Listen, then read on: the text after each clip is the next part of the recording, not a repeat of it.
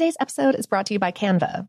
We're all looking for ways to make an impact at work, but not all of us are skilled in visual design. Canva helps you get your point across, simply and beautifully. It's easy to design Canva presentations, docs, whiteboards, and videos. You start with a designer-made template and customize it with your content. Plus, add graphics, charts, and more from Canva's massive media library. Whatever department you work in, Canva is perfect for any task. Sales decks, hiring docs, marketing brainstorms, employee videos, you name it. Anyone at work can design with Canva. Start designing today at canva.com. Designed for work. It's been almost 3,000 years, and Greek mythology has proved that it is not going anywhere. But it can be difficult to find entertaining and engaging retellings of these myths that aren't fictionalized.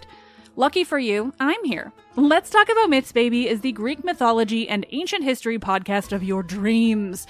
I dive into the convoluted and confusing ancient sources so you don't have to. Listen to Let's Talk About Myths, Baby on the iHeartRadio app, Apple Podcasts, or wherever you get your podcasts. Every family has an origin story, one passed down through the generations. Mine happens to be a mystery involving my great-great-grandmother left behind in Sicily. I'm Jo Piazza, and my new podcast will transport you to the gorgeous island of Sicily as I trace my roots back through a whodunit for the ages. Listen to The Sicilian Inheritance on the iHeartRadio app, Apple Podcasts, or wherever you get your podcasts. Imagine you ask two people the same 7 questions. I'm Minnie Driver, and this was the idea I set out to explore in my podcast, Minnie Questions. This year, we bring a whole new group of guests to answer the same 7 questions, including Courtney Cox, Rob Delaney, Liz Phair, and many, many more. Join me on Season 3 of Minnie Questions on the iHeartRadio app, Apple Podcasts, or wherever you get your favorite podcasts. 7 questions, limitless answers. Hi there, I'm Bob Pittman, Chairman and CEO of iHeartMedia. Welcome to Math and Magic, Stories from the Frontiers of Marketing. This week I'm talking to acclaimed musician and entrepreneur, Pitbull. I think that education is the real revolution, because as much as we speak about all the problems that there is in society and the world today, my mother's always told me, son, don't worry, the world's always been coming to an end. Don't let it scare you out of living. Listen to Math and Magic on our very own iHeartRadio app, Apple Podcast, or wherever you get your podcasts. Welcome to Brain Stuff, a production of iHeartRadio. Hey, Brain Stuff, I'm Lauren Vogelbaum, and today's episode is another classic from our archives. This one concerns an actual bit of brain stuff. Why scratching our heads may have developed as an unconscious gesture of thought or confusion. Hey, Brain Stuff, Lauren Vogelbaum here. If you've ever had the distinct pleasure of sourcing stock photos for any reason, you've likely come across a whole lot of laughing women eating salads alone. But you've also probably stumbled upon a truckload of people scratching their heads to symbolize confusion, deep thought, or perhaps a bad case of dandruff. Scalp dryness aside, how exactly did the head scratch come to symbolize intellectual processes? Some people believe that certain automatic gestures are simply natural, expressive motions that our caveman predecessors passed down to us. San Diego reader-columnist Matthew Alice wrote this about it.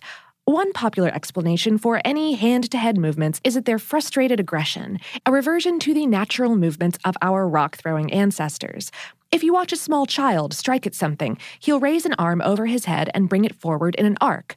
It's a natural, unstudied movement. Not much finesse, but for a caveman, it got the job done.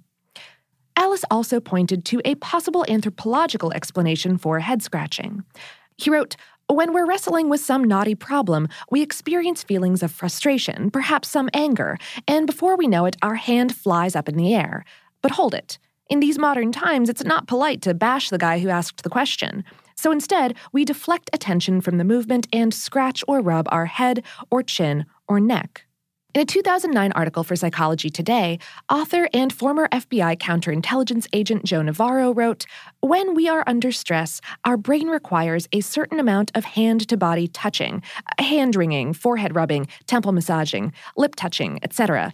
These pacifiers serve to soothe the individual when there is negative limbic arousal, fear, stress, etc. Recent research seems to back up this stress theory and add another unexpected layer to the story.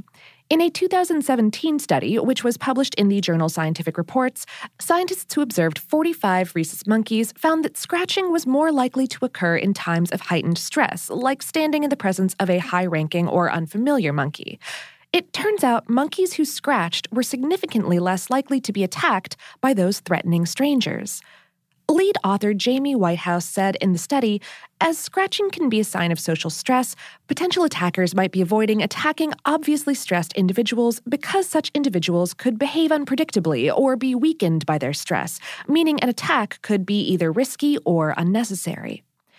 And meanwhile, itching is still a pretty mysterious phenomenon to scientists, but recent research suggests the tickly sensation isn't necessarily a mild form of pain, but its own distinct occurrence caused by a molecule that sends a message from the heart to the spinal cord. So, while there's no single explanation for this head scratcher, you knew it was coming, it appears that acting out your anxiousness with this stereotypical tic could keep you in the good graces of others.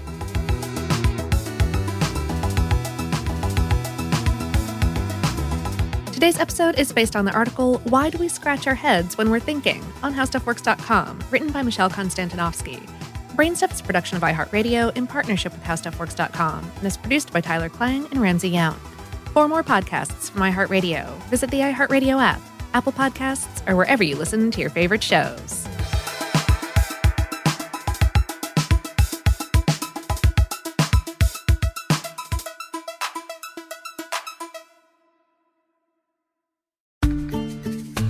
Every family has an origin story, one passed down through the generations. Mine happens to be a mystery involving my great-great-grandmother left behind in Sicily.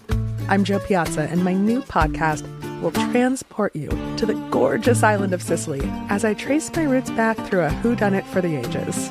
Listen to The Sicilian Inheritance on the iHeartRadio app, Apple Podcasts, or wherever you get your podcasts.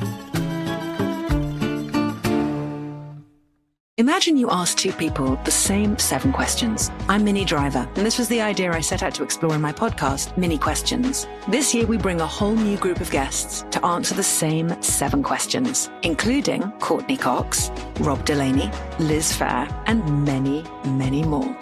Join me on Season 3 of Mini Questions on the iHeartRadio app, Apple Podcasts, or wherever you get your favorite podcasts.